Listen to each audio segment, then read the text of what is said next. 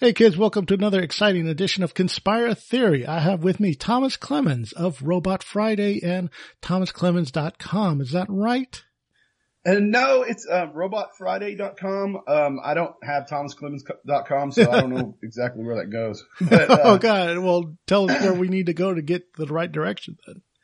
I've got robotfriday.com, and then my other website that I have is welcometehopetexas.com.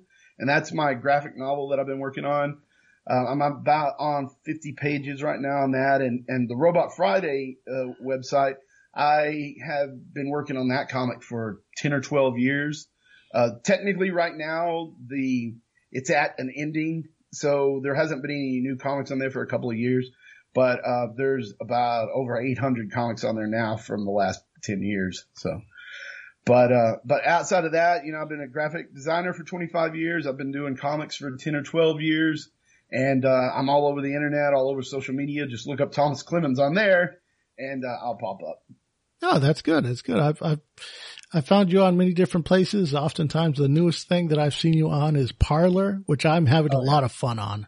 Having so much fun on Parler. Yeah. I really love Parler.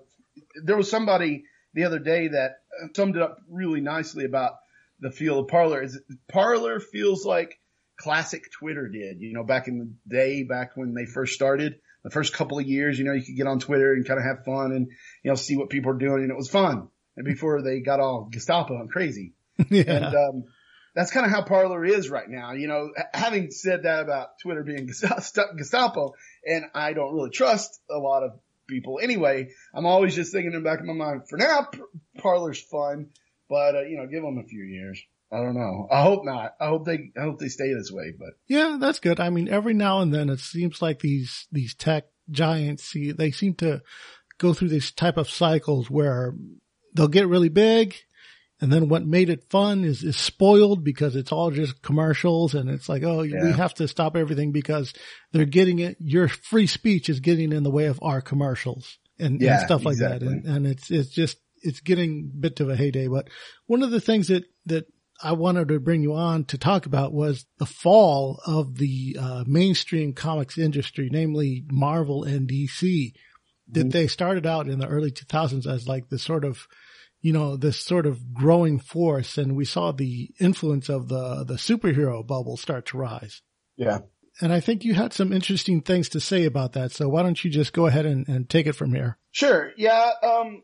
To be real honest about the comic book industry, I guess the real rise of the superhero, it's kind of weird because, if you, I'm not like a comic historian or anything, but if you kind of pay attention to some history of the comics, back in like the 30s and 40s, comics were mainly like westerns and romance comics, and that's what like sold. And then near, World War II, somewhere around there, they introduced the superhero comic, the concept of the superhero with Superman, I think was one of the first, if not the first, big superhero comic. And then from there, it's been kind of like a ramp up. And I think personally that it hit kind of critical mass in the 90s when Image started, and then broke out of like the whole structured bubble of how comics are made and everything. Yeah. And then like superhero comics, I think really kind of hit that critical mass at that point.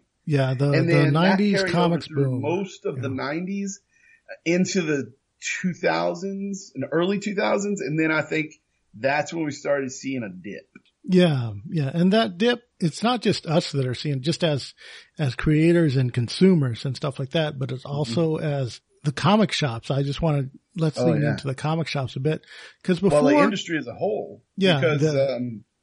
Because for what I've been telling my friends for the last 20 years or so is that, the comic book industry that everybody calls a comic industry, I don't feel like there's been ever an standalone comic industry. I think comics have always been like on the fringe of the entertainment industry, and they've been kind of more, and what's happening today, it really feeds into this, but they've been more of a marketing tool for other larger money-making parts of the entertainment industry rather than an industry in itself. And now when you've got companies like Disney bought up Marvel, and of course, Warner Brothers has owned DC for, I think, all of my life. Now you got these big conglomerates owning these, comic houses. We're seeing that pretty much that's what comics have been relegated to, in my opinion,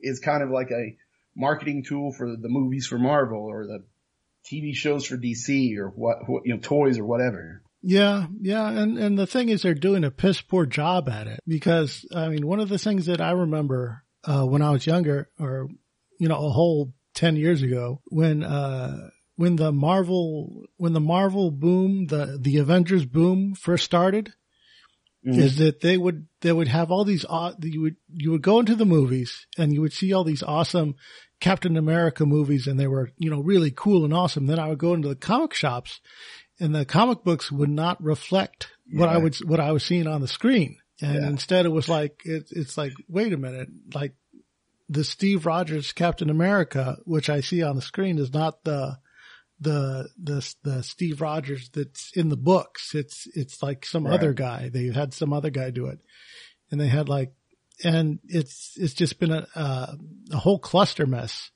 And, one of the things that I've noticed, of course, is that, the comic shops, they're pretty much, selling comics less and less and less.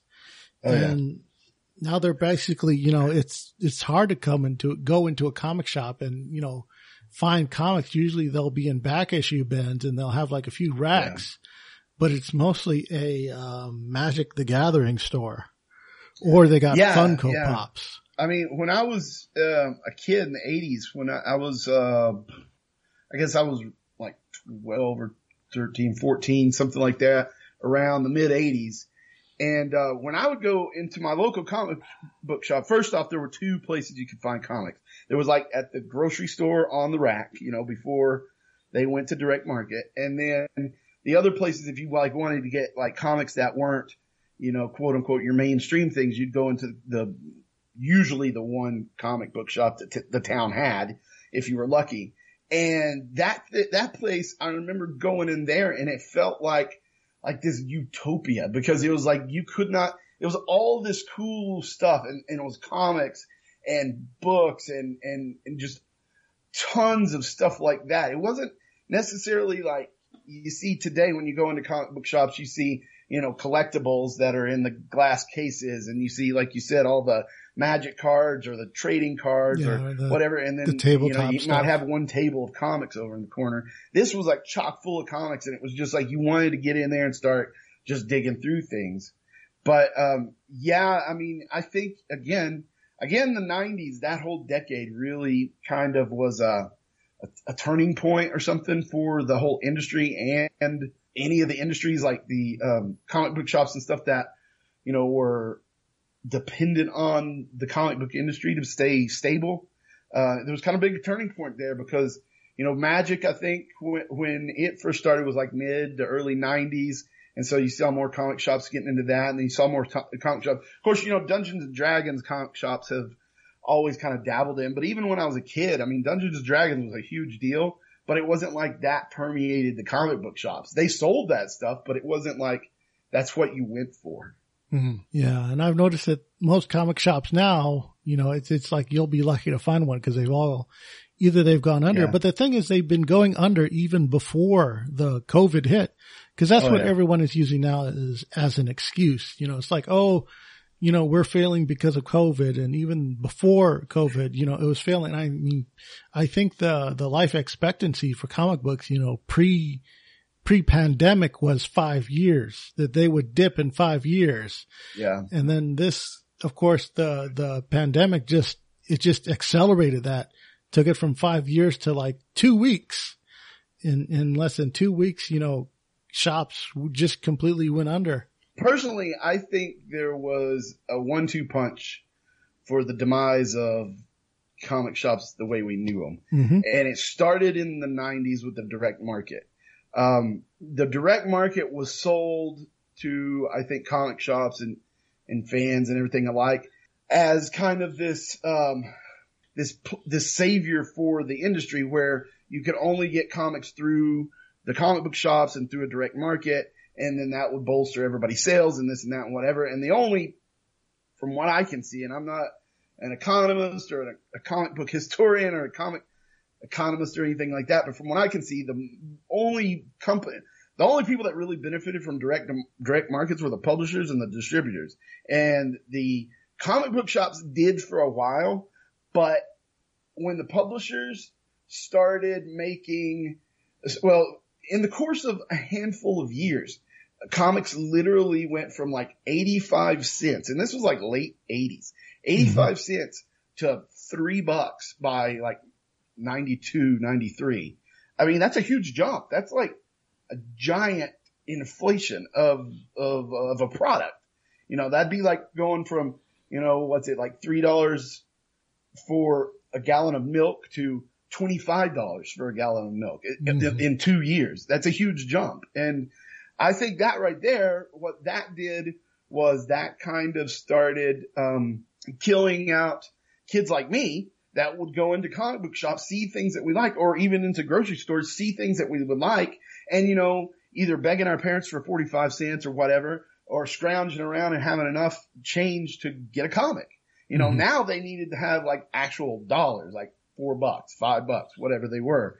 Yeah. And so I think that started the slow march towards what we see now in comic book shops, because that pretty much it made it where there wasn't a lot of discoverability in comics, in my opinion, where you could go into a comic book shop and just find something that you thought was cool and then buy it, because now you had a limited amount of cash that you had to spend on things. So you either needed to know what you were going in there to buy, or it needed to be cool enough that you're willing, you know, as a kid to spend $3, $4, $5 on it.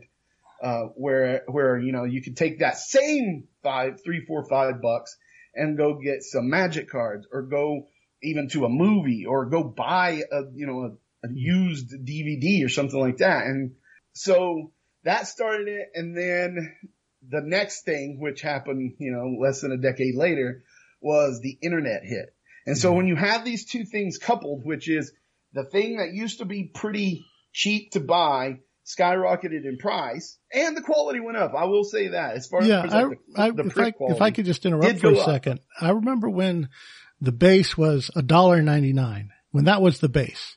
And if you paid more than $1.99, they had to really, really sell it, because it's like, well, it's on glossy paper and the art is really good and we're using top-notch printers.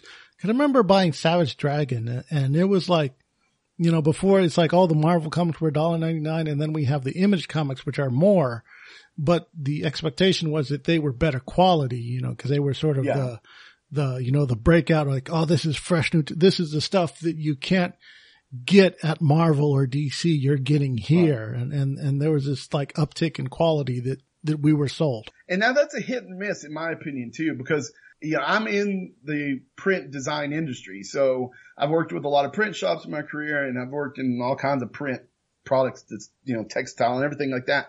And so, you know, I'm like a graphic design print nerd kind of guy. I mean, you know, I can sit there and watch printing presses run and just like be in awe of it and different stuff. And I love the print. Yeah. So you know how the sausage is made. Yeah. Yes. But at the same time, whenever I look at a comic on a shelf and, you know, it might be like a collection of newsprint comics and it's $5, but you get like 150 pages. And then there's another one that's like top notch, best printing you ever could see, glossy, you know, the foil and all that and everything. Yeah. And it's $5 too, but it's like 24 pages. I'm more inclined to get that newsprint one, because I feel like I'm getting a better deal because I'm getting more pages. You know what I'm talking about? Yeah. So there are those people, I think, that do love the high quality print and everything like that. But at the same time, I think because they're the high quality print and they're the higher price, you do, at least in the beginning, they did lose, I think, some of that discoverability for new fans. And at the time, they didn't seem to really care that much about it, or they weren't that concerned that they weren't getting new fans in. But now 20, 30 years later, I think it's coming to hurt them, especially with the internet, because I think that's the second thing that hurt them. Is because now you had the internet where there's tons of people making their own comics, and a lot of these people were just as good as the quote unquote pros that were working for the business, and they're giving away for free, in the early 2000s. And so people could look at their comics for free all over the place. Yeah, it's hard to beat free. You have people bootlegging comics and stuff, scanning them in and all that stuff too. And so I think the internet kind of did a big number on the comic book shops as well. Yeah, I think with the rise of the internet, it also lowered the bar significantly. Yeah. Because before there was, before when I was young and I was drawing, little spiral notebooks and stuff like that, I figured the most I could ever get was an independent comic, one of those where you send them in and stuff like is in one of the indies because they had a lower standard. And then now looking at what's being published, what's being passed as professional quality today, I'm like, whoa, it's like this is the quality and stuff like that has dropped. I think a lot of that is mostly, we'll get more into that later, but I want to talk a bit more about these comic shops and about how, a lot of them are pretty much, they're dying out, and they're dying out because even though, they have all these comics and stuff, like the comics that they're getting is stuff that they can't sell because the traditional comic buying audience is just, even though they know what's out there now with the internet and free previews and all that stuff. And sometimes you can get like a free issue number 1 of whatever, the people just aren't buying them as much as they used to because these comics just aren't that interesting anymore. I'll agree there, but I think too, another big reason comic book shops are dying, and they've been dying for 20 years, is just like music stores, just like newspaper comics, just like any of the legacy media type of things, is they ignored that their industry and the world was changing in a way that people wanted to consume things differently than what they were profiting on at the time. So they just ignored it and hoped that it wouldn't change, in my opinion. And then when you have places like Amazon and Comixology and, a multitude of different places, especially with the publishers selling direct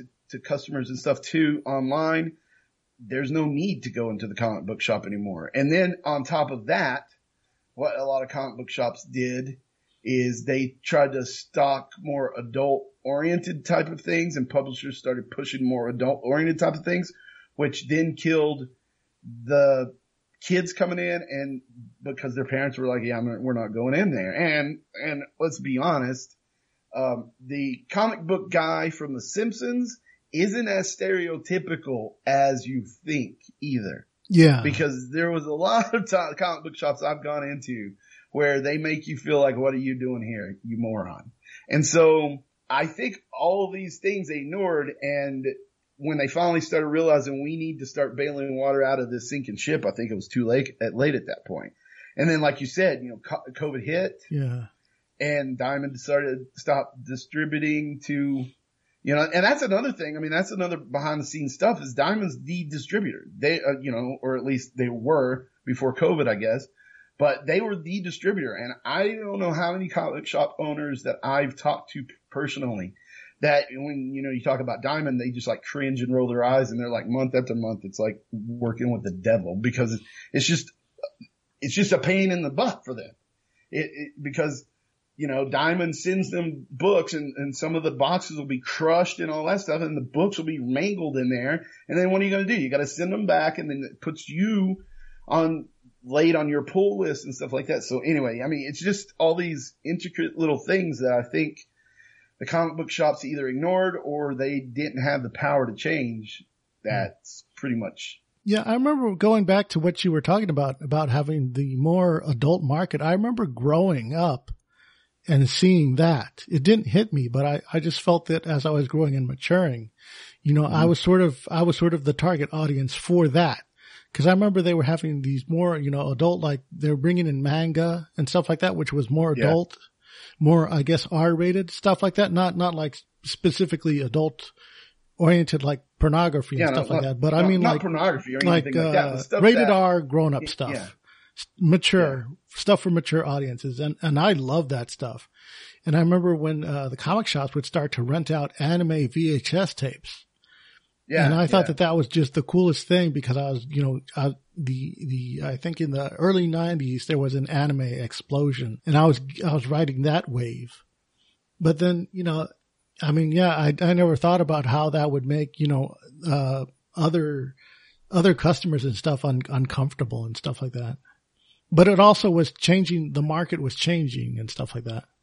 That's true. But the little bit I know about business is that there's basically two segments of business. There's the business that you've got, like the customers, the fans that you've got to keep a hold of. And then you've always got to be bringing in new customers because eventually, especially with something like comics, eventually the customers you've got are going to age out. And not all people that love comics when they're younger do when they're adults. They outgrow it. And so you've got to have that new flux of younger, or just new customers coming in, whether they're adults or not. Yeah. Shiny and new. A lot of the times to do that is you've got to hook, you've got to create, for the lack of a better word and to be real trendy with wording today, you've got to create a safe space for the parents to go, okay, I can bring my kids in here and the stuff that they're going to see isn't going to be stuff that I'm going to be embarrassed to try to explain what is going on. You know what I'm talking about? Yeah, I think I know. I think in the 90s, there was a big explosion of, the shops just were like, this stuff is selling crazy selling. And they didn't really care about, the kind of impact it was making on the younger or on the newer audience coming in. I can see that. I can see that argument. Yeah. But as far as bringing it up to modern day, as far as what happens with the crash and all this stuff, and it seems like the comics that are being produced today would never have cut the mustard, 20 years ago or even 30 years ago, like during the 90s. It's like, I remember I think it was the early 2000s or late 90s when Marvel saw that indie comics were doing like really, really good. They were getting positive buzz because they were, because they had really well written stories and stuff like that. So they produced, like Marvel comics sort of indie style. And every now and then Marvel will they'll jump onto trends, and I'll give them that much because they had like Marvel manga. They had Marvel, this indie comic. And basically what they would do is they would take their X-Men stories and they would, they would draw them and they make them look like horse shit, like the indie comics at the time looked, there are some indie comics that are fantastic and wonderful, but there are some that absolutely look like horse shit because they're independent grade and it's just, and it's like, it's basically, just some guy doing a thing and, not to hate on all indie stuff like that, because there is some remarkable indie talent out there. I'm just pointing that out. But go ahead. Personally, I think with what you're talking about, with the seemingly lower kind of grade of quality of drawing and whatnot in the comics, I think there's a little bit of two things going on there. I think first off, I think it's a changing sign of the times, I guess, for a better lack of it. Because when I was reading comics when I was younger, even in the 80s, especially in the 80s, it was all like John Buscema and, I can't think of anybody else off the top of my head, but these guys that had this, the Marvel style, and it looked pretty realistic, and it was what you consider, your 70s and 80s comics, and it was all proportions were right, and, facial features were right, and everything like that. And then you get into the 90s where that thing kind of became, blasé or whatever, and the more dynamic and crazy and the bigger, weirder, crazy, anatomical things were the way to go, and it was really crazy. And then, like you said earlier about the anime and all that explosion hit, I think, with a generation that was just behind my generation in the 90s. And then anime, I think, has influenced a lot. Anime and manga has influenced a lot of the way Western comics have gone these days, because you had a whole generation that's grown up on stuff like Dragon Ball Z and other anime and manga stuff.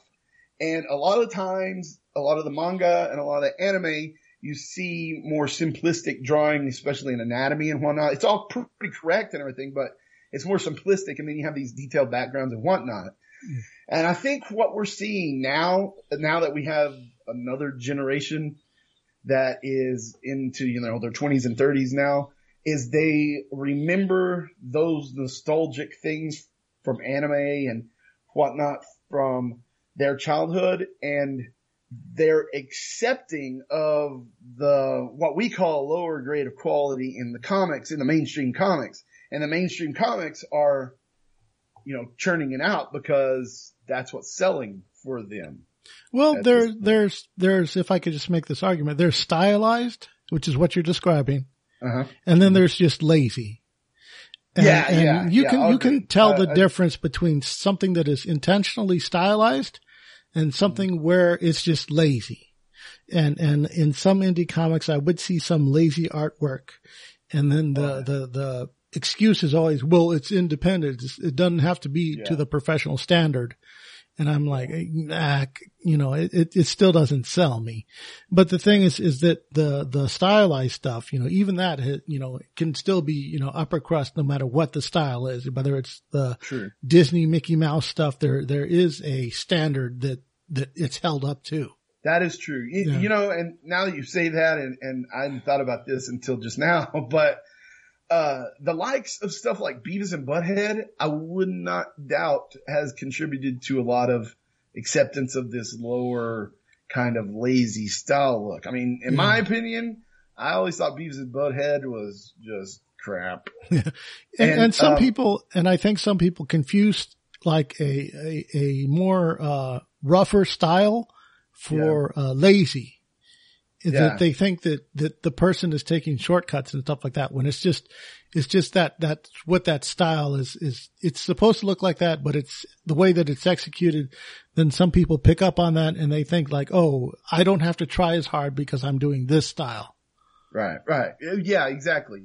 And I think too, the danger in that, is you have what people now refer to as the quote unquote 90s comic, because if you pick up a comic that has a certain like 90s style, that's what people think of. It's like the 90s stuff, the over the top, the high, breaking the panels, and if there's any panels at all, and just a crazy anatomy and blood and gore and all this and everything like that. Yeah. And that was real popular at the time, but now people look back at that and they're like, that's a joke. Yeah. And so that's kind of, in my opinion, I mean, the stylized stuff works as long as it works. But if the whole industry is embracing stuff that's seemingly subpar, then you're just going to have, in another 10 years, people look back on that and go, why did we even buy that? Yeah. I call that the Liefeld effect, where where he said it was talent over training. Yeah. And, I mean, a lot of his early art, is absolutely, it looks atrocious. And I mean, he gets roasted, regularly for that. Yeah. But now that he has gotten older, I'm sure that he's training and actually doing more, that it's less flesh in the pan, stuff like that, because a lot of people, they'll take a look at his older artwork, which is, extremely, over stylized, but it wasn't properly, he didn't have the proper training at the time. And I'm sure that the artist that he is now is very much different than the artist that he was when he was being brought up. But then he sort of, he was sort of like plucked very early and it's sort of like, he was sort of pushed to the front as this sort of, this sort of trendsetter, and I think that did a lot of damage too, because everyone else started to emulate that. And they figured, well, if I emulate this type of style and stuff like that, it's like, and it felt like going for the actual training and stuff like that and learning proper everything was sort of a waste of time. It's like, no, I want to get this stuff done now type of thing. Yeah. Let's go ahead and just, I think we dug a bit too much into that than I would have liked. But it's the thing is that what's happening in modern comics, and it's been happening for years. It's been happening for like about maybe a decade or two, is we have outside talent being brought in to what I would consider, mainstream Marvel and DC, because they're pretty much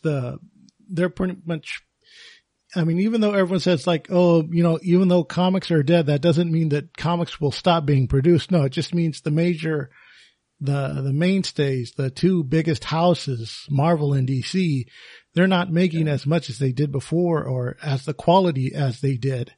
That, mainstream comics as an industry is sort of dead. But they sort of brought their own demise by bringing in this sort of outside talent of people who would have never pursued a career in comics. But then they get in here and then they realize that they treat it more like it's a platform to espouse their personal politics rather than to a challenge to tell a good story or to win a new audience. And instead I would agree. I think what happened in those terms with comics, because I've read a few articles and stuff on this, from people that purportedly had, inside information on what was going on at Marvel and places like that, is that during the night, I think a lot of things we're seeing now stem back to the 90s, because during the 90s, people didn't realize at the time how Image scared the crap out of Marvel and DC and a lot of the big studios, because all of their top talent left. They started Image and then started outselling them. And so they had to scramble to figure out how to compete in this. And of course, ultimately they powered back and they became top of it. But from what I understand, a lot of the execs and the high up were like, okay, we can't let artists and writers have that kind of power anymore to be able just to leave and then leave us in the void like that. So what they did is then they put a lot of their, in the early 2000s, a lot of their kind of emphasis on editorial, and even especially in the middle 2000s, put it on editorial and started hiring a lot of, editors that I think then started, and editors that weren't necessarily, comic book fans or comic book people that grew up on comic books. They were, people that were book editors and different things like that. And then those editors knew other people in, in publishing outside of comics that, they would bring in writers and whatnot to do those things. And I think that kind of is like what you're saying is that it then kind of opened the door for kind of like a rotating band of people that first off don't know anything about the history of the comics they're writing or they're producing, and that wanted to, quote unquote, shake things up and do something different or whatever. And so they, would come up with wildly, in my opinion, radical storylines and things that they wanted to do, pushing agendas that probably, if they had a better editorial and had better, editorial that was controlled from the top down, might not have, normally got in as far as like some of the stories and stuff that has been told. But I think, like you said, it's a big hodgepodge of a bunch of factors that kind of like churned into this perfect storm of chaos, kind of. Yeah. And I think another thing too is I also blame the internet for that as well. Mainly the advent of Twitter and Tumblr and stuff like that, how the new school of writers and artists and stuff like that and their supporting network of journalists, activist journalists, mm-hmm. They're not there to make sales. They're there to, just gain clout on Twitter, because that's all they do. Yeah. I think there was a Disney documentary about one of their writers. I forget what the guy's name is. He's this short, fat, bald guy who constantly shits on people on Twitter, and it's about how he's, constantly late all the time, and it made him look horrible. Dan Slott. Yeah, that's the name. Dan Slott. Mark Waid. Yeah, Dan Slott and stuff like that. This is a handful.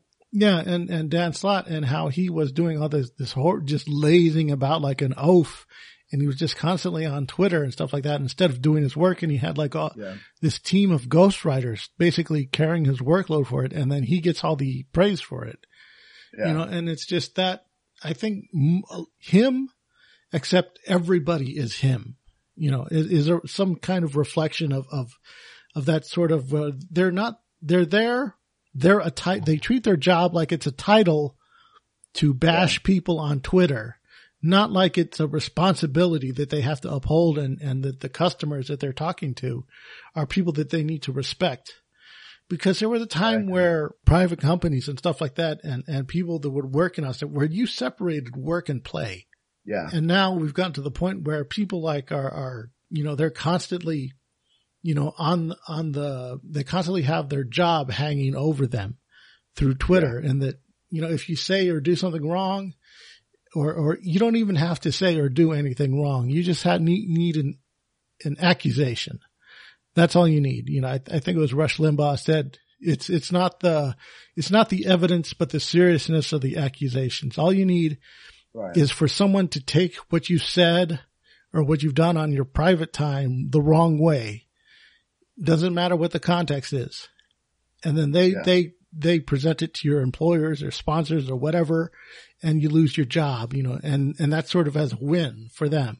And the thing is there's no way to fight that. There's no way to challenge that or to, you know, successfully, you know, bring that up, because then if they don't get what they want, then they double down on it, and and it's just. Well, I think one problem in the recent years, I guess maybe the last 5 or 10 years, one problem is that companies tend to hire people that already have a pretty huge following. You know, they'll see somebody that has a huge YouTube account, like, you know, followers, like 1 million people, or a huge following on Twitter or Facebook of, you know, like 500,000 or whatever. And so they see the work that they're doing, and they see the audience, more importantly, that they have.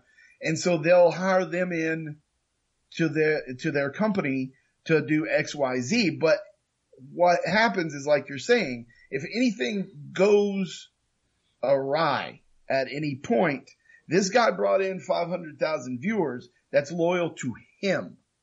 And so if at any point he wants to ditch out or smear the company or smear somebody that's working with him or whatever, then he's got a 500,000 people audience already ready to go to bat for him. And so the company doesn't have the loyal customers.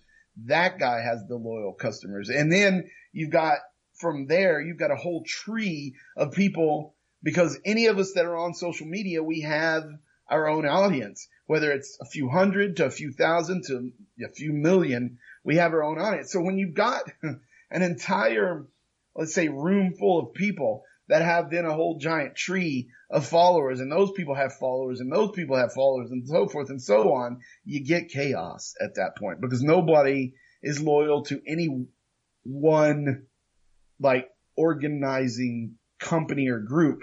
Everybody's loyal to their tiny little, you know, cliques and groups of people and people that appear to be, you know, big shots and stuff like that. And so, in my opinion, when you've got something like that, it's just, you know, the fire is just waiting to be lit. Yeah, I can see that. But one of the other issues is all those followers and stuff. No matter how much of an activist that person is or an accomplished writer, those followers those million clicks don't always translate to 1 million sales. There's not always a 1-per-1 customer per click per sale. A lot of these books that these people write do abysmal sales. I mean, the Miss Marvel line has been relaunched like 3 times, and each time it's gone down lower and lower and lower. Each time, I think someone did a long form, statistical analysis on it. Is that there's like a base customers of like, I think 13,000 or 1,300 customers that were diehard customers, and how every single time it would restart, it would spike like lower and lower each time. that they failed to get new customers with the title, and then it would just bottom out at the 13 level. And then now the 13 is starting to drop, and it's just that, I mean, yeah, these people, they have like a lots of clout, and I can see where customers are shaken by all this potential, but that potential unfortunately doesn't translate to sales, which is what they were brought in for, or they should have been brought in for. But they're usually just brought in as I guess I'll take a term from your boy Zach, the YouTube guy. He calls them purse puppies, where they're just there for show. Yeah. And those types of talent, I mean, I'm sure they're great, writers, whatever it is, but a lot of them, they're selling their agenda and their identity as their selling points, and they're just self-inserting and writing themselves into these comics. Oftentimes they don't know or don't even care about the history of the characters that they're writing about.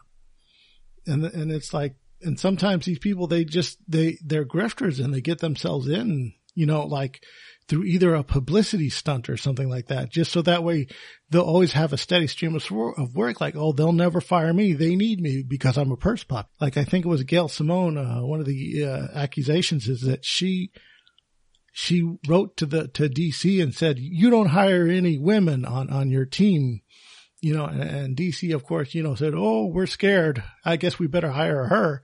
And now she'll always get steady work from them, even though her sales, just don't reflect that much. And I'm sure she's done some good work. I've read some of her stuff that is actually kind of good, but it's like, it's one of those, she can write well, enough when she wants to and stuff like that. But she's one of these personality types that, pretty much spends all her time on Twitter getting in fights with fans and stuff like this.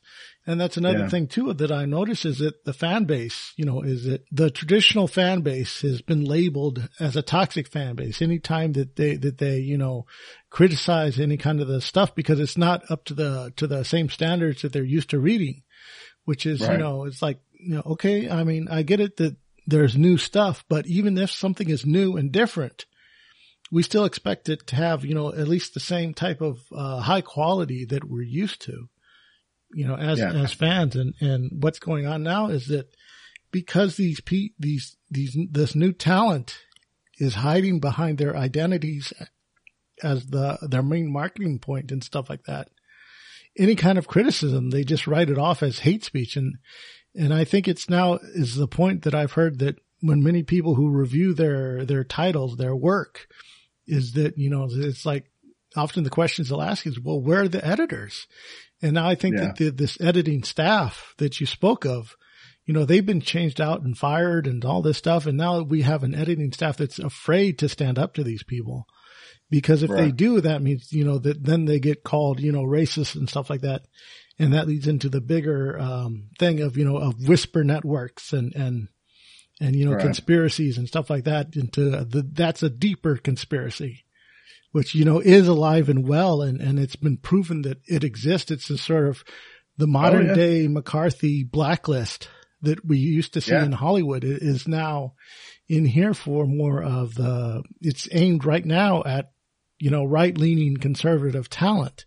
But now that all those people have been pushed off the reservation, it's now being used to just police anybody. And it's basically a way for, I guess, people to either, secure their jobs is to, basically, like if you challenge me or anything, I'm going to get you fired because I'll find it a 5-year-old racist tweet or something where you were edgy and used the N-word or whatever. And then you'll get fired and everybody now is under the gun. Yeah. Yeah. I mean, like you said, the Whisper Network thing is a real thing. I believe, but I'm not 100% sure, but Heather Antos had a big hand in it if she didn't start it. And there has been actual screenshots, documentation, and everything that this thing exists and that these people do everything that you said they try to do, which is if you aren't 100% lockstep with us, you don't get to do what, you don't get to be in this industry. And, so yeah, I mean, this industry has become one of those kinds of things, like you said, where it's been policed by people that either have their own agenda or they, I think a lot of it is they don't either take responsibility, can't take responsibility, haven't had to take responsibility. And I think that comes from the top down. I think a lot of the company execs and a lot of the company editors and artists and, the whole gamut, I really hate shitting on the new generation, the millennials. I really hate shitting on millennials, because a large part of me believes that the things we're seeing out of millennials right now are not really in full their part, because I think my generation did a shitty job of raising them, but they've never really had to be all that responsible for things, because my generation, I don't feel has really had to be that responsible for us either. And we've always been kind of like dictated on what do we want to do. We set our mind to it. We can achieve it. We can have it and this and that, whatever. And I think that my generation then went way far with the pendulum on instilling that in the millennial generation, to the point that the millennial generation not only felt that they could achieve whatever they put their mind to, but they deserved it. And so now you've got adults that always feel like they deserve whatever they want to do, to be able to do it. If you don't agree with them, then you're the bad person. And I think we're seeing that in the comic book industry. So the participation trophy kids.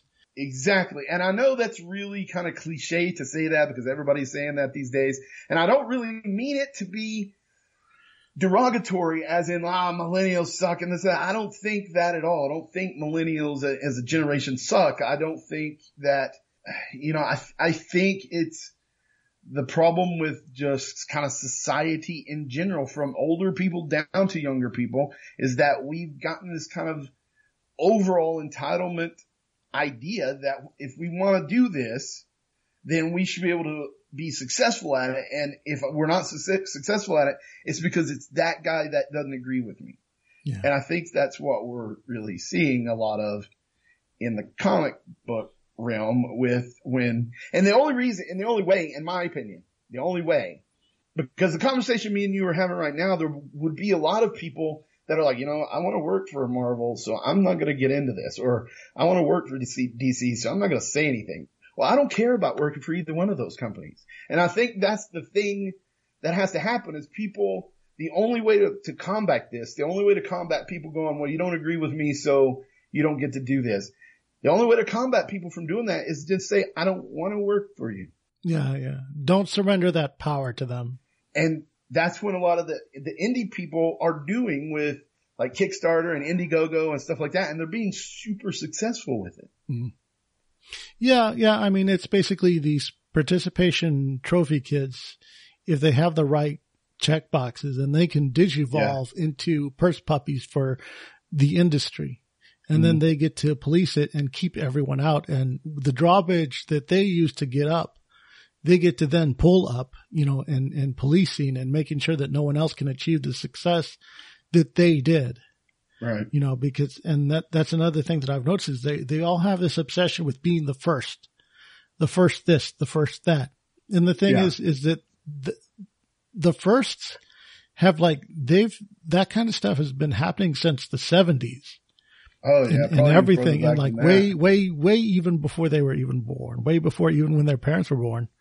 Yeah. And it's like, I mean, stuff changes from generation to generation. And I understand that, I don't want to crap on millennials as well, because there's a lot of stuff where they've, fine-tuned our society because social media has changed and because stuff has changed so much, is that, a lot of people would make cynical articles of, millennials killed this industry. Millennials killed that industry. And then when we take a look at it, some of it is just, maliciousness. And some of it is just, there is an element of truth to it where, that industry is whatever it is that they killed out, they no longer needed to take a part in because, it was no longer necessary or viable. So it was going to die out anyway. And they're just the generation that just figured out, I really don't need this product, so I'm not going to buy it anymore because I have this app on my phone type of thing. And I do feel like they get a lot of undue stuff like that because there is a good generation out there. Us, our generation, we were so afraid of becoming our parents that I think it's like a lot of us didn't listen to when our parents were actually right about stuff. Yeah, I agree. And we were afraid to make the hard choices that would have, that we felt toughened us up. And it's like, and then we see kids growing up without that resilience. And then, instead of resilience, it's resentment and this sense of overachievement, but it's unearned. It's like, it's not achievement, but it's expectation. Yeah. They're expecting stuff, but they don't know that to get it, they have a responsibility to make it happen as well, type of thing. And you won't always get it the first time either. Mm-hmm. And see, that's another big part of our society in general is everybody wants what they want, and they want it now, and they want it the first time, and they don't want to accept that there could be failure, and then you can overcome that failure and be better for it. Yeah, and sometimes stuff just doesn't work out.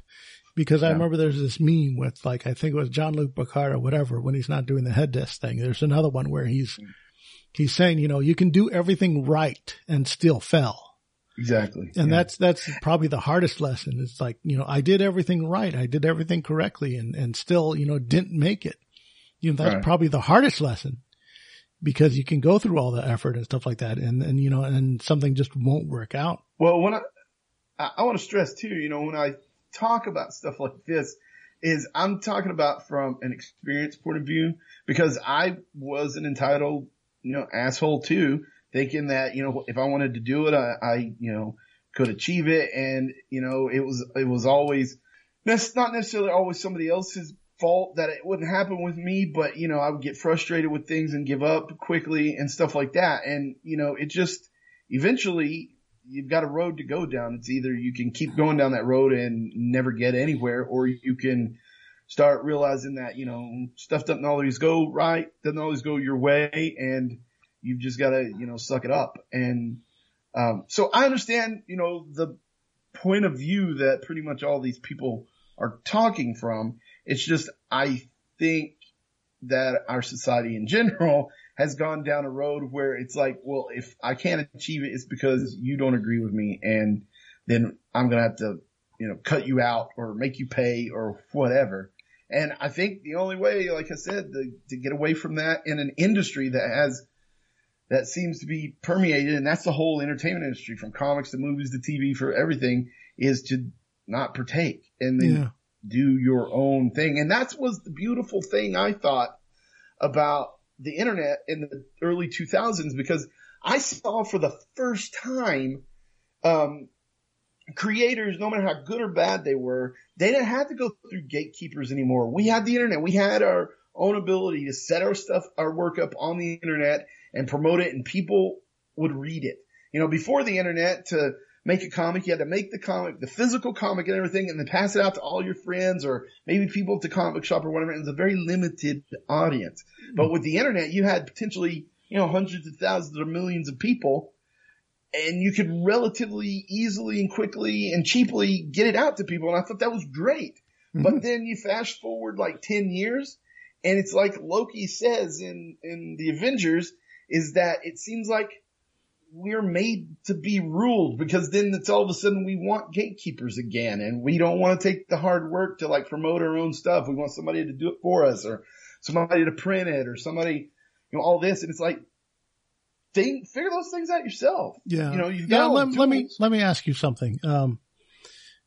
I think it was maybe 10, maybe 20 years ago, Penny Arcade was pretty much the gold standard of webcomic success. That they pretty much became their own industry. Right. Do you think in this day and age, given the gatekeeping and all this stuff like that anything like that could ever achieve the success that it would have, the maybe 10, 20 years ago?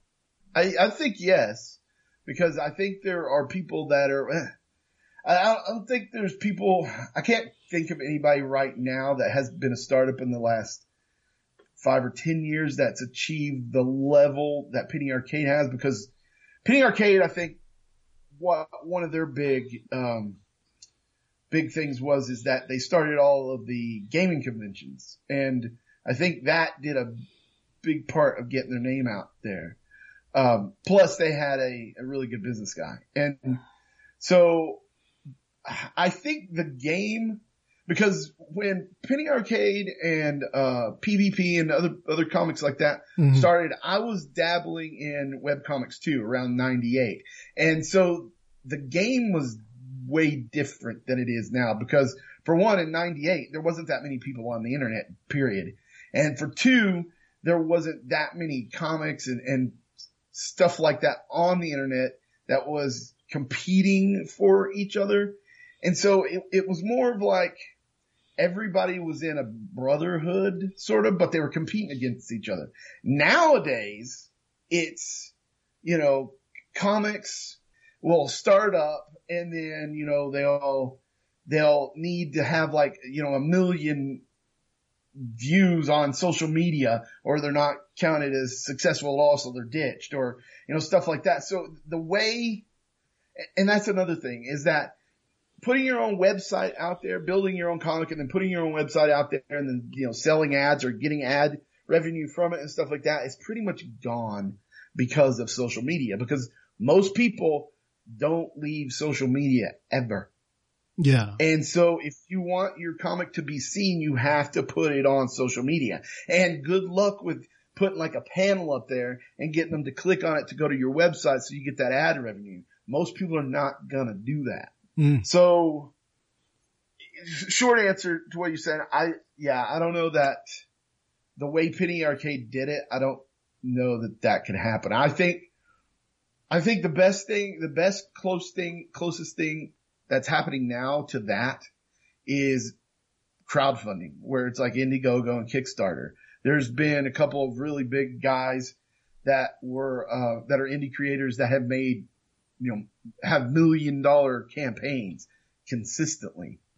And, I think that's probably the closest thing to what Penny Arcade was and it is today.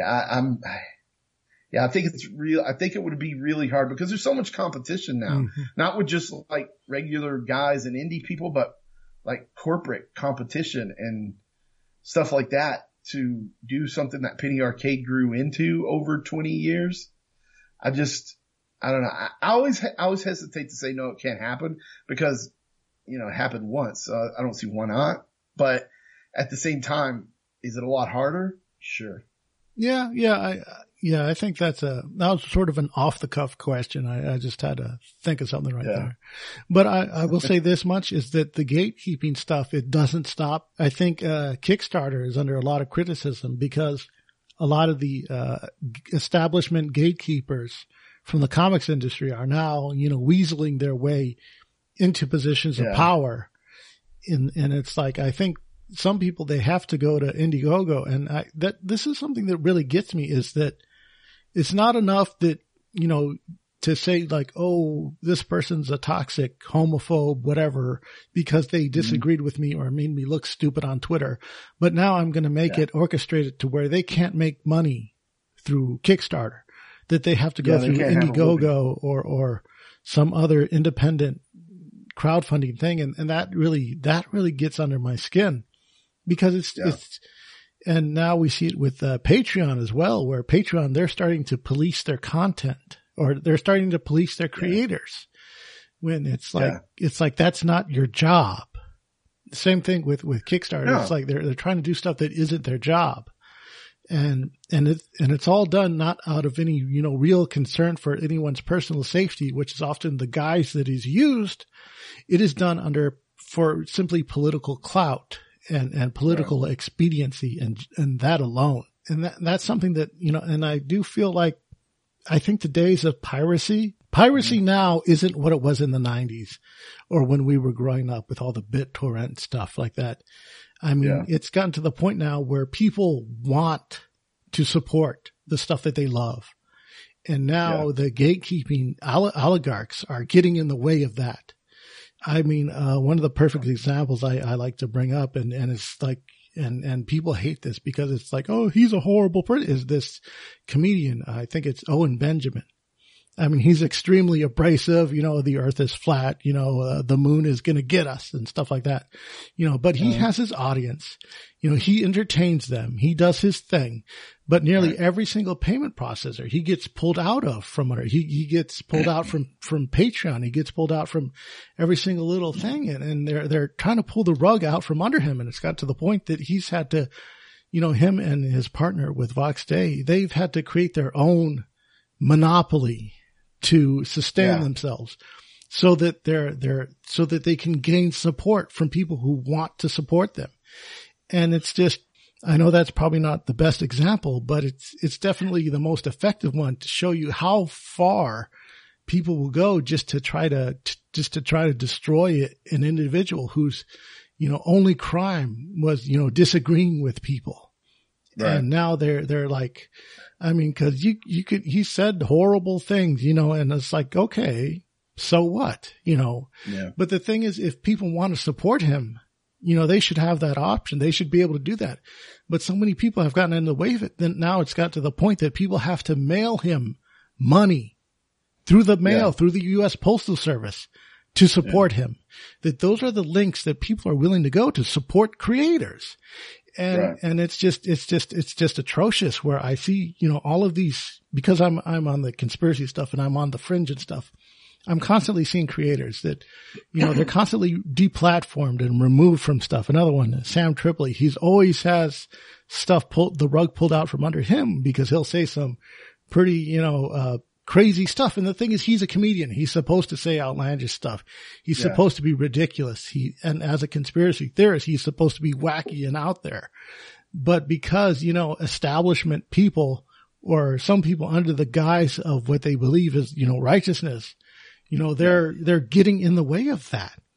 And it's gotten to the point that we're seeing a wave of, I want to say like reverse piracy or anti-piracy, where people are going through as many nooks and crannies as they would to download something illegally, instead to pay and support the creators that they want to support. They have to jump through all these hoops. And I just find that atrocious, and it sucks that we're getting to that. Yeah. It's not ideal. For as early as the 2000s, I always told personal friends of mine that, because I've had personal friends that were like, well, you can't regulate the internet because it's, this, that, whatever. It's not broadcasting and all this. And I've always said, well, first off, the government at any time can change the definition of broadcasting. Secondly, all you have to do to regulate the internet is you regulate the internet service providers. And it hasn't necessarily gone that way. But I have also in the last 10 years been telling people not to put all their eggs in one basket, such as if you want to do a webcomic or if you want to do anything on the internet, music or whatever, create your own website through through a hosting company and put all your work up there. Because if you put it on all your stuff on Tumblr or Facebook or whatever, if those companies, at the time I was saying, if those companies go out of business, then it's all lost. I never really envisioned that if those companies for some reason decide that you shouldn't have that voice, they can take it all away, but it's still the same thing. And so it's not really, to me, that outlandish that that people are trying to regulate things on the internet, because with any new mass media communication, whether it's radio or television or any of that stuff, the government specifically, but other companies and corporations have sought to regulate it as much as they can to their benefit. So it does suck that this is happening. It's not that surprising to me. But again, like the ways around those things are hard, but the ways around those things is you've got to be as self-sufficient as you possibly can. I mean, depending on, I have a Patreon, and I've got a handful of people that are pretty loyal to it, and I've had no problems with Patreon ever. And but at the same time, I try to diversify my other income from other places, because if anything ever did happen and Patreon went out, or Patreon decided to, kick conservatives off or do whatever Patreon decides to do, you're at the whim of Patreon. You're at the whim of PayPal. You're at the whim of, Gumroad or whoever it might be. So it's really tough trying to navigate, I guess, those kinds of things. And I think a lot of the reason that we're seeing this is because for so long we have kind of lived in this indulgent world where, the terms have been thrown around where it's like your truth or you're this or you're that. And we don't have an actual real truth in anything. So everybody's dangerous, especially comedians, because comedians say things off the cuff that are stupid and ridiculous. But if people aren't grounded in what's real, they could believe that. And then you have like the opening for Patreon or for PayPal or for whoever to say, well, that comedian's saying crazy things. People might believe that and, actually do those things or whatever. Well, we've taken away, like we said, personal responsibility and what's real. And now we've got insanity. Yeah. And now pretty much hysteria rules. I mean, try to just say anything about the elections during the election time, and you would see a banner come up on your post saying, that this is unregulated, unsubstantiated, unfact checked. Yeah. And it's just, and this is social media telling us that, or at least the largest avenues of social media, the Facebook and the Twitter. If you so much as talk about COVID or the election results in a way that they don't want you to, they stomp you down. And people have been, conspiring that they're shadow banning people. Well, it's like now they don't have to shadow ban people. They just regulate everyone now. They just regulate everyone's speech. And I think Twitch is sort of, jumping another hurdle where now you can't say certain words on there, type of thing. Yeah. And they weren't slurs of any kind, but they've now become, slurs because they said they were. And it's just absolutely ridiculous. Yeah, it's crazy. And, my go-to is the alternative to any of this stuff is to get off the platforms or whatever. But here's what's this whole year with COVID and everything else has brought me to a lot of like realizations about people that it's left me like speechless because I was like, I didn't think people would go this far on things. But, like for instance, people are always constantly complaining that, Facebook sucks and Facebook this and Facebook that. And then you tell them, well, hey, follow me over to Parler, follow me over to MeWe or whatever. And they're like, but none of my friends are over there.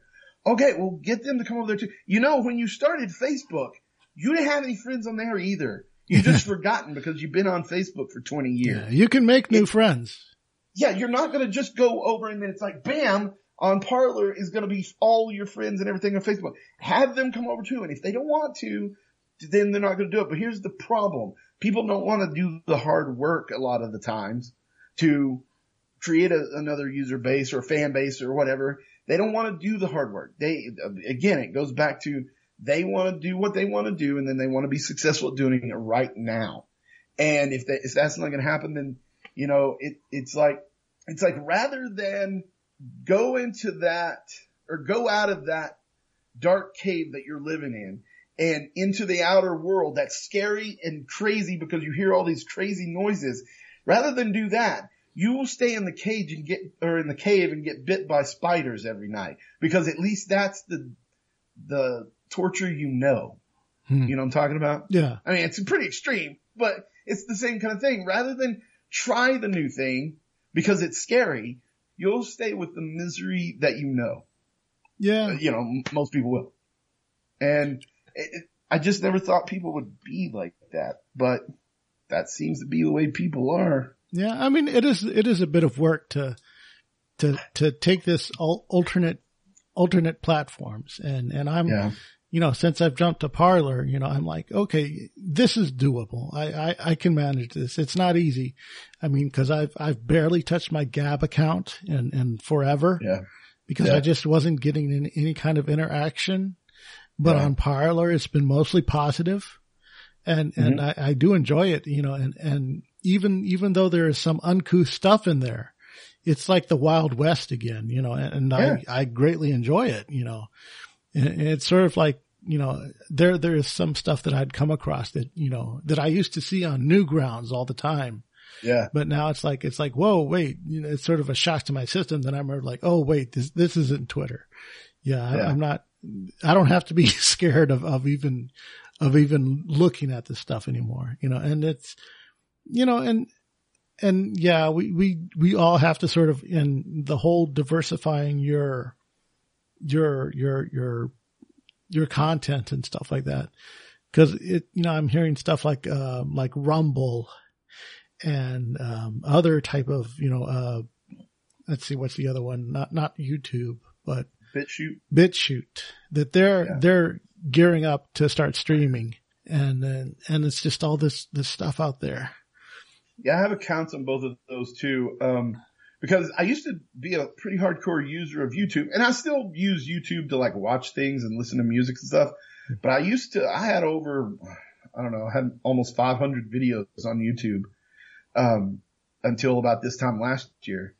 It was just, and I was on YouTube from almost, I think the first year they were out. I was from then on, I was on that. And it was just the little needling things over that many years that they did that was like, they'll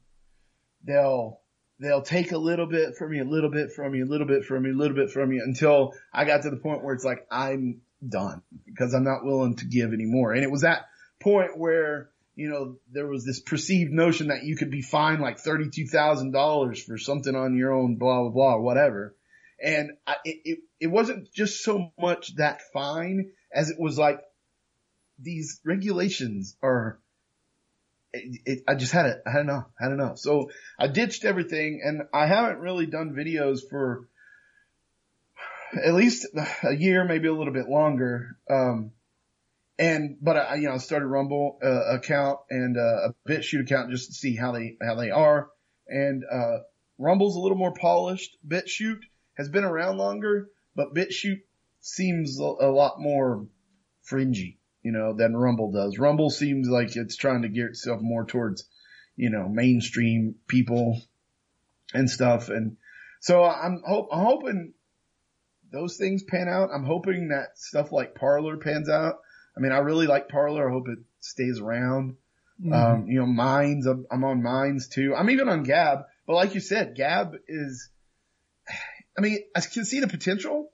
But like there was somebody on Facebook or somewhere the other day that said the problem with Gab is that it may be a superior platform, but nobody's on it. And so nobody wants to go somewhere that nobody's on. And, you can kind of equate that to, MMOs if you're a gamer. It's like, there have been a lot better MMOs than World of Warcraft, but when you get in and play them and you're by yourself, it's just no fun. Yeah. And so, but things are changing. See, that's the thing that I like is that things are changing. There are alternatives. Like 2, 3, 4 years ago, none of these places were alternatives. It was like, you stick with Facebook. You don't like it? What are you going to do? Well, now you can leave. Yeah. I do go to YouTube like every day, but I go there for the news. And of course, my version of the news is, I'm watching the comic creators and stuff like that, or the independent creators, they're basically filtering the news for me, just putting their personal spin on it, talking about upcoming movies and games and stuff like this, right. Stuff that I'm interested in. And of course, they have to jump through all these hurdles. Cause I notice when I go to YouTube and even DLive, people speak a different language. They, like you and me saying COVID or even the slurs and stuff like that, they have to crawl around everything. Yeah. And it's just completely changing the language. It's almost like a sort of coded speak. And now it's basically censored television. It's the same thing they did with television. There was, in the beginning of television and especially radio, there were a bunch of tiny little broadcast stations at one time. And then, the government came in and started regulating things and people started accepting that, if I watch this or that, then there's a certain language that's not going to be there or whatever.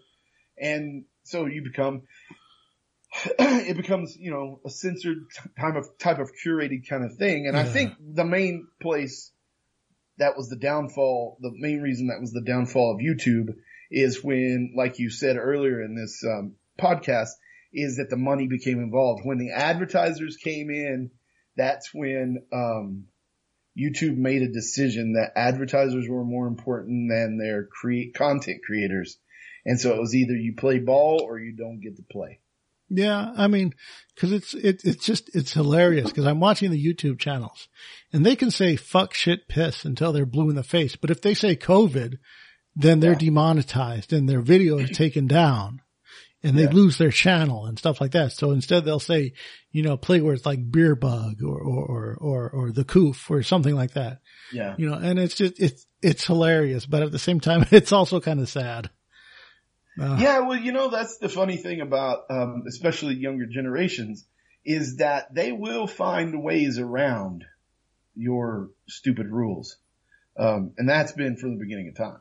Yeah, yeah. So. The youth are always resilient. Yeah. The youth are always resilient. They'll always find a way to get on your yard. Oh yeah, they will. Yeah. Yeah. Let's go ahead and we'll wrap it up, but we'll go ahead in our last segment. Let's go ahead and talk about some of the content that's being pushed out there. One of the things that I wanted to talk to you about was how the MCU, their upcoming lineup, mirrors their 2015 lineup and the DC, they're pushing into this young adult novel thing. And now I think a lot of the people there have been fired because the company that bought them out, AT&T, they're really pulling the crunch on them. And one of the latest debacles that they've had is this novel called I Am Not Starfire, which is supposed to be, the author's self-insert of her basically herself with Starfire as her mom, and it's supposed to make Starfire look like a horrible person. I don't know what it is, but the stuff that they're pushing out now, I mean, you probably watch a lot more the DC stuff than I do. So, well, first off, the things that I've seen coming out of the young adult market, whether it be comics or novels or stuff like that, and this could be because I'm 49 years old, so this could be just the old grumpy man talking kind of thing. But a lot of the stuff that I see coming out of that is questionable on whether the young adult audience should be introduced to a lot of these things, sexual things that are not necessarily for polite company. That's what's being pushed, but that's not what's selling. Yeah, exactly. That's what's being pushed. And since I don't really follow the young adult market as far as like hardcore, I see the things being pushed. So I'm just taking it at word value or at face value that people are buying this stuff. Now, if they're not buying this stuff, if the market itself is rejecting it, then the market is doing what the market is going to do. And I'm all for that. I'm not saying that, we shouldn't let certain creators make things because of some sort of, philosophical or moral rejection that I have, unless it's something that is blatantly, as a society, that we've accepted shouldn't be pushed to kids. But then that line is starting to fade a little bit more. But anyway, so if those things aren't selling, I think that's good. If that's not what the market wants, then Yeah, because I mean, when the reports came out, the biggest sellers were Dogman comic books. I mean, Dogman graphic novels for young adults. And that's basically a spin-off of the Captain Underpants. And it's basically, McGruff the crime dog, a sketchy looking McGruff the crime dog type of thing. And it's just innocent, goofy fun. That's the number one seller. Yeah. They're trying to chase that, but they're not doing it by making stuff good and appealing to youth. Instead, we have these people trying to push their agenda. They're trying to act. Yeah. The activist in them cannot let go for 2 seconds and just say, let me try to make a sale. Instead, it's like, oh, I have to push my agenda and stuff like that. It's like they're aiming for they know that this is successful. So we will do this, but instead of doing, what is successful in that vein, they just do the same old garbage. And then what's outselling them, of course, in the international market, of course, is when people they're buying manga. They're buying manga by droves. And the thing is that, it doesn't matter where they get it. Even though this is like the entertainment model that I've heard that Japan uses, is where the manga will always be there. The manga will be in like 20 something volumes. And then the anime and the merchandise and all that stuff, that's to bring people to the manga. Yeah. And whether us in the domestic market, we don't have anything like that. We don't have it set up. All of our movies and stuff, people who watch the movies don't go into the comic book stores. I did that myself, and I've told you numerous times how I was disappointed. And then the people who read the comic books, sure, they'll go watch the movies and stuff like that. They whine and bitch about it because it's not like the comics. But, they still go. They don't go as much, but they still go. Well, not only that, but we've got an entire generation now that when you talk about Captain America or Thor or Loki or Spider-Man or any of that stuff, we've got, depending on who you're talking to, we've got an entire generation that knows who you're talking about from the movies.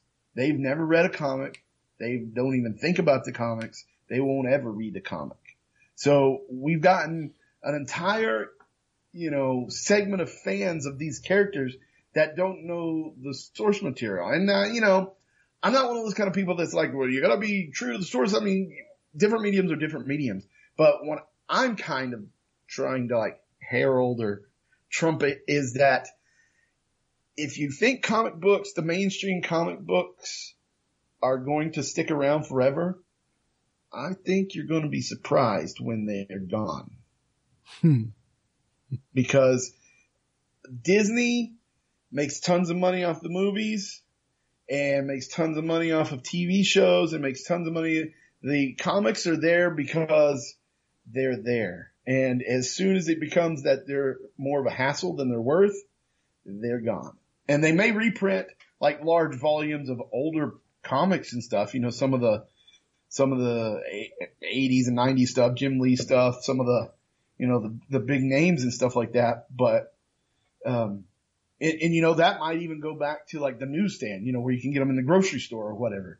But I really do think that if you're a kid right now wanting to get into the comic book industry and you're putting your hopes in building your portfolio to submit to Marvel or DC to make a career 10, 20 years from now, there won't be a career to be made.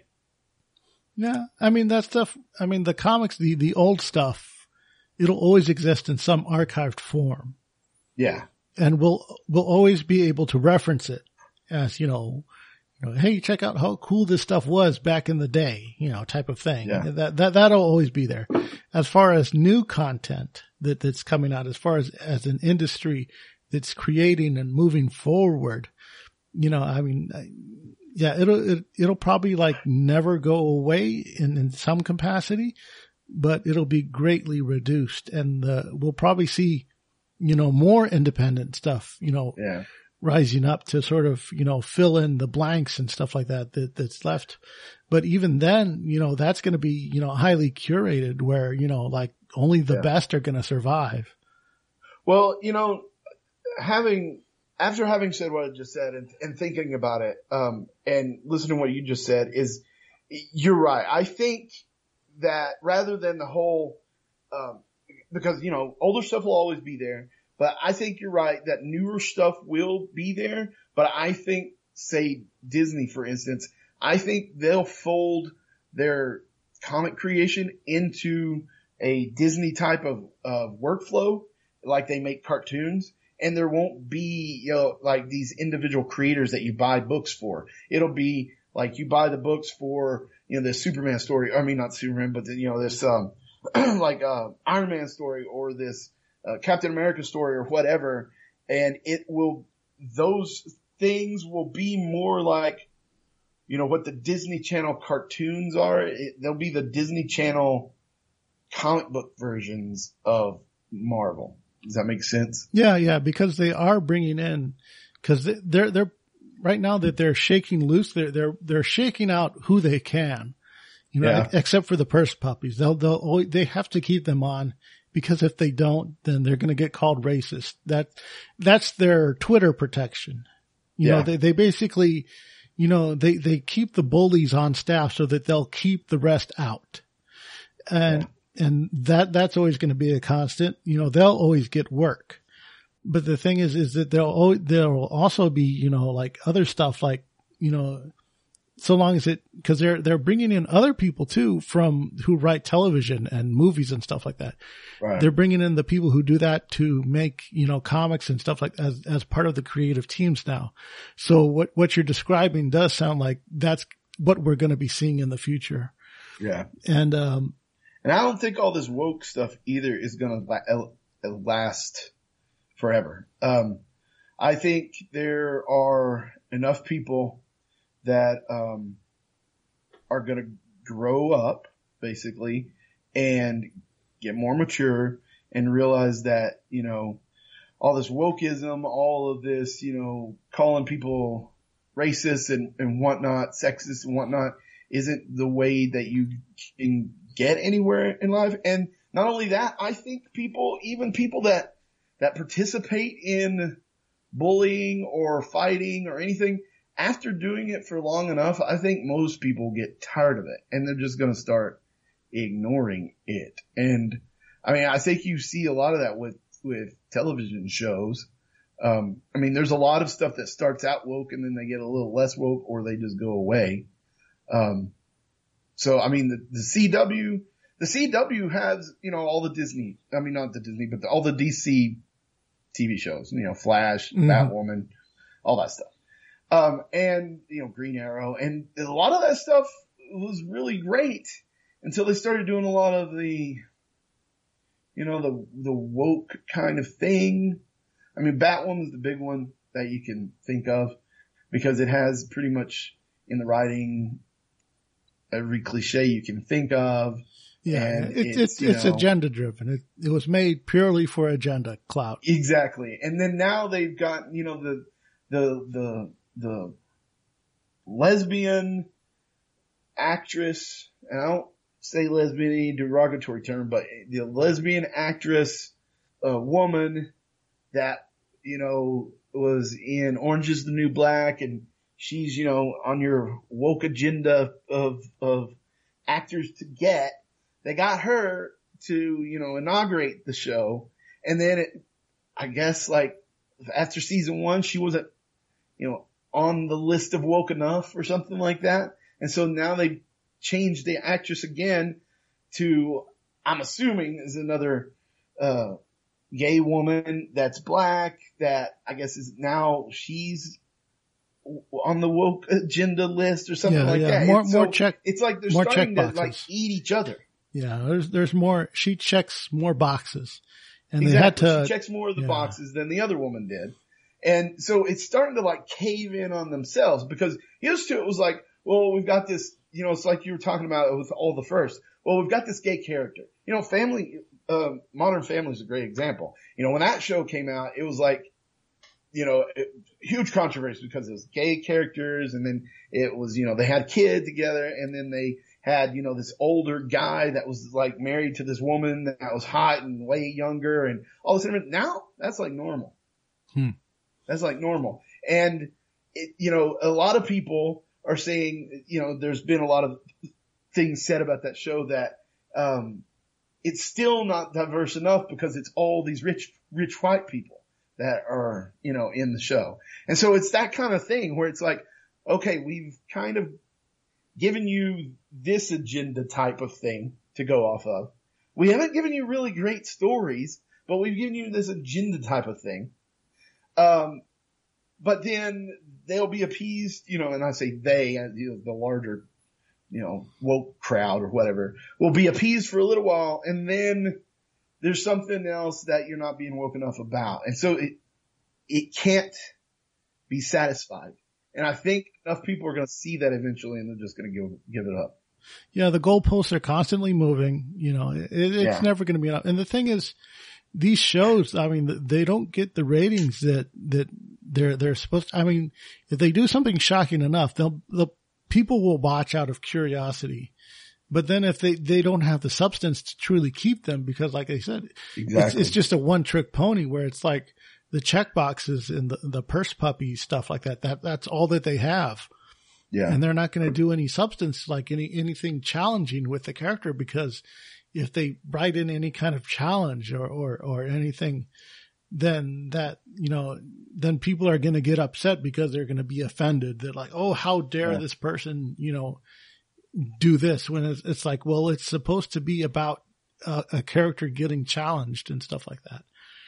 Well, it's like Rey in Star Wars. I think the reason a lot of people were upset with that writing is that she never had to like earn anything. It was always, she could always talk to BB-8. She could always talk to Chewbacca. She could always use the lightsaber. She could always like beat up anybody with her staff. She could always, she could drive the Millennium Falcon like straight off the bat. If her arms were long enough, she could do it by herself. I mean, it was all this, she never had to earn anything. And that's the point of stories. You've got to build in the earning of it so that people care. Yeah, there's got to be conflict so that the characters are interesting. And she like bypassed the hero's journey. Exactly. I mean, a lot of these shows, they're failing because of, the wokeness and stuff like that. But the thing is, the creators, they have an easy out because they'll just go on Twitter because that's what matters. And they'll go on Twitter and just say, well, the reason that we failed isn't because, we didn't try. It's because everybody else is racist. It's their fault. It's everyone. Because of toxic masculinity. Yeah. It's basically, they say this toxic fan base say, we don't need you toxic males. And usually they're all ways straight white men because they're the only people that are capable of being toxic. And anyone else who is, either a woman or of color. They're the ones watching it. They're the audience. Yeah. Everyone else who's a woman or a person of color that agrees with the straight white males or echoes their sentiments. Yeah. They have eternalized misogyny or racialism and stuff like that, which is just obnoxious. But the point is that with doing all of the stuff and saying that, well, we're lamenting and blaming this audience that we told is not welcome here, that they're not partaking or consuming a product that wasn't made for them, that we told them to stay away from. And then we're mad that they don't show up. Like with the Birds of Prey thing. They don't herald it and. Yeah. And they hold it to this ridiculous standard that they hold everything to, that they've watched before. And cross-examine it with stuff that they like and point out, why the stuff that they like is better and type of stuff and things like that. And it's just, it's one of those, you'll never win type of scenarios because they'll always have an out. And even if you point out how ridiculous it is, then they'll just move the goalpost and say, well, your criticism is, XYZ istophobe. Yeah. Well, and not only that, but, some of these same woke people are going to wake up one day and find out that they're being told they're not woke enough either. And so I think eventually people will get tired of that. Yeah, they do eat their own. And it is kind of fun to watch them to eat their own. But the problem is that, they hold these reins of power over these properties that I love, that I enjoy, that I'm genuinely. Yeah, they hold the reins to all these properties that I love so much and enjoy. And they're basically, what I want to see is I want to see good stuff. I want to see good shows. Yeah, they have the reins to all these, great properties and they could tell so many good stories with them. And they have, all these great artists and stuff at them, at their, most of the time, at their ready.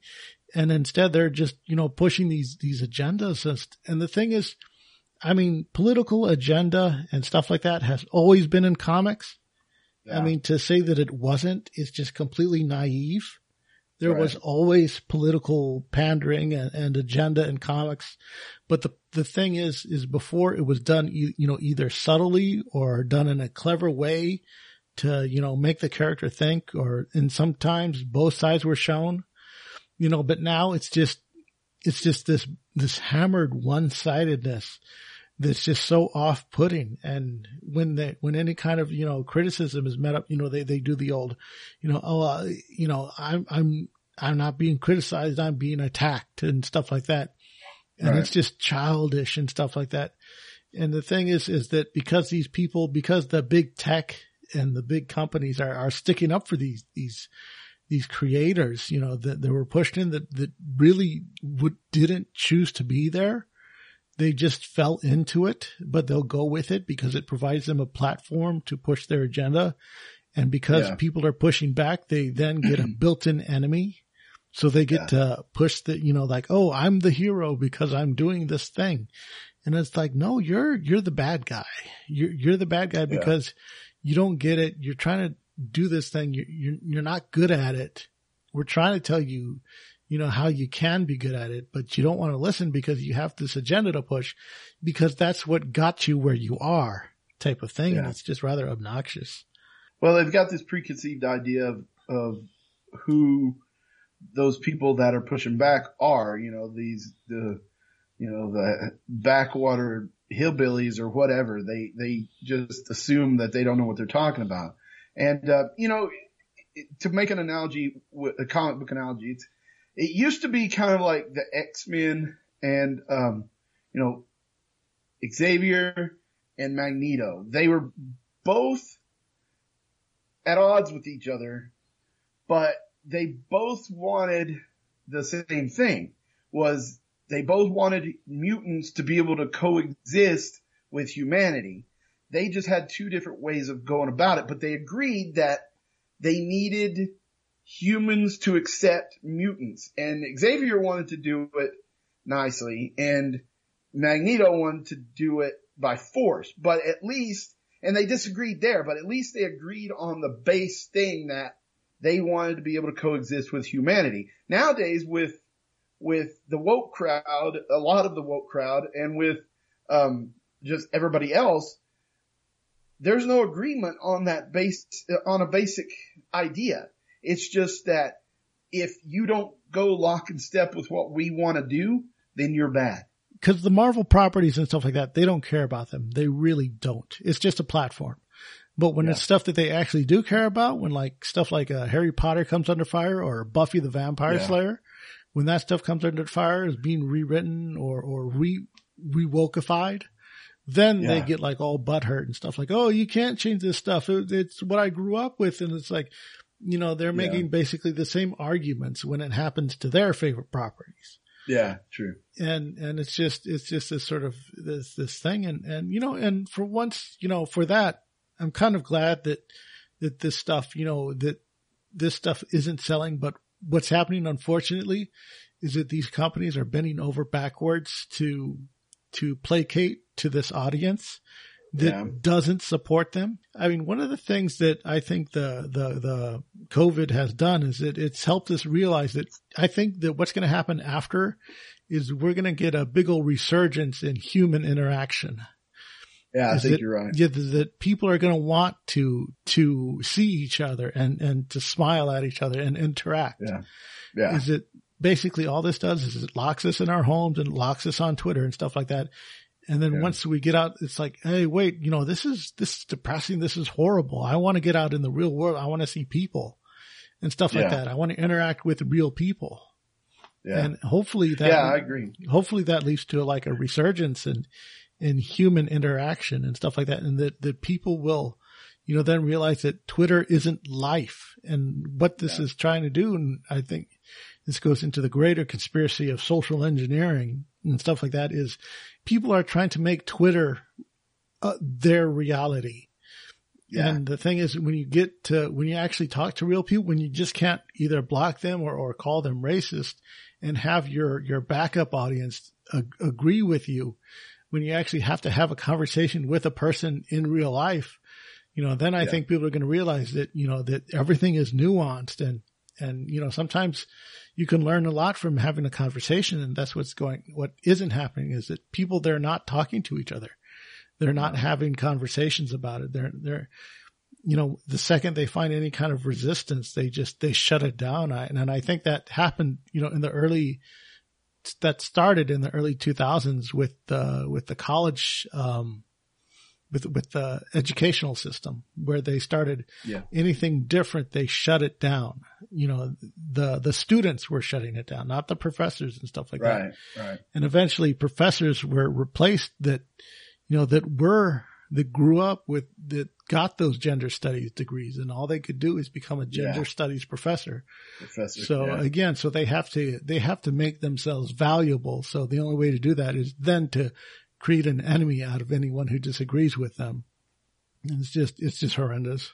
Not only that, but what I want to emphasize with talking about all this, that I don't think enough people emphasize on either side of these issues, is that I have and I'm assuming you're the same way, I have no ill will or intent or anything about anybody.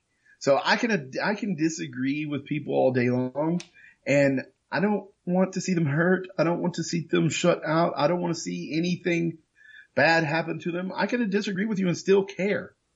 Mm-hmm. And I think that is another thing that both sides of the issues have gotten to the point of, is that they just think the other sides don't care either way about not just the issues, but about the people on the other side. And that's where we're heading into dangerous territory. Yeah. And a lot of the thing is that people's identities and lifestyles and stuff is being weaponized. Yeah. I mean, just look at all the Twitter stuff over the trans pronouns and dead naming things. Yeah. You know, I mean, I have 2 trans friends who are people that I talk to, you know, and I can talk to them about this kind of thing, but every other trans person, of course, is locked on activists, and I haven't had as much interaction with them, but of course they all hate my guts and, you know, call me all these horrible things because, you know, I didn't laugh at their jokes hard enough. That's it. I didn't laugh at their jokes hard enough. And it's like, well, you're not funny. You know, it's not my fault that you're not funny, that I don't find, you know, I think one got mad because, you know, I didn't piggyback on her joke about listening to women urinate in the bathroom. And it's like, I'm sorry, that's creepy. You know, that's not funny. And others, you know, I can have, you know, great conversations with and talk about issues, and we have the same stuff that we love. I mean, on this show, I brought one of my trans friends on, and we talked about the trans issues and stuff like this. And, you know, I mean, we probably didn't, you know, come together on all the issues, but, you know, we're still great friends, and, you know, and I, you know, trust this person and really, you know, enjoy their company, you know, and look forward to, you know, just talking to them more because they're good people. Well, I'm hoping that's how the majority of people are, that most normal people on either side of the issue are just like, whatever, man, live and let live. And the people that we hear about the most are just the small minority of, you know, crazy activists or outspoken people that, you know, we can just go whatever, dude. Yeah. Well, the problem is, I think that is the case. I think it's an 80-20 rule where 80% of the people are reasonable people, but it's just the 20% are so loud and vocal that they control, unfortunately, 100% of the conversation. Yeah. Be it college campuses or Twitter and now Facebook. You know, and the rest of us, we're sort of hopping on these alternate platforms, pushing back, you know, sort of way that we just want normalcy and stuff like this. And it's just rather obnoxious. Anything that you want to get on before we wrap up? I think I'm pretty much anything off the top of my head. I think we pretty much talked about. We've talked about quite a bit. Yeah. We went over a lot of stuff. Yeah. We went over so much, and it was really good to have you on to talk about these issues with you, because I really don't have anybody that I could talk to about this stuff with, and someone that could really, you know, bring a lot to the table. And you brought a lot of stuff to the table that I didn't even think about, that I didn't even see. And I'm glad that you did. Also one thing, you're also a sponsor for the Holy Nerdy podcast. I call it the Holly Nerdy podcast, but so many times I'll have people on and they'll have friends that are like on other shows and they'll say, hey, I can put in a good word with you with so and so. And I'm like, oh, no. I'm just humble. And then of course that bridge is closed, but this time I'm going to jump on it. I'm not going to do that. I'm going to quit being humble. You need to get on the Holy Nerdy podcast ass because I challenged Chris to a Marvel trivia challenge. I challenged him openly to a Marvel trivia challenge, and he knows that I've challenged him, and they've been sort of, they're doing their thing and all that stuff, but the challenge is still out there. I just want to make sure that they know that the challenge is still out there, that I want to challenge Chris to Marvel trivia. And see if you can, that'd be a good show. See if you can put in a good word in there for me and rattle the cages a bit. If you can do me that favor. Hey, yeah, I know those guys and I've known them for a while. So, but I don't know exactly how much clout I have with their decision making, but I would say that would be a cool show. Yeah. I mean, definitely put in that word. That's all I'm asking for you is just that. All right. Yeah. Go ahead and give us one more round of where we can find you. You can find my work at robotfriday.com. You can also find it at welcometohopetexas.com. I also have a Patreon at patreon.com/Thomas Clemmons. I also have a Gumroad that you can get to by going to robotfridaycomicstore.com. That's the easiest way to get there. And that is where you can buy digital downloads of all my Robot Friday comics that I had in print. They're out of print now. And also you can find me on Parler under Thomas Clemmons. You can find me on MeWe under Thomas Clemmons. You can find me on Facebook. Just search Thomas Clemmons there because I've got several Facebook pages and different things there. And I'm also on Instagram as instagram.com/robotfriday. And I believe that's everything. All right. Thanks for coming on the show. And thanks for we'll having definitely me. talk to you later. So this was a great one. And kids, thanks for tuning in, and we hope you all have a good day. Thank you. Good night.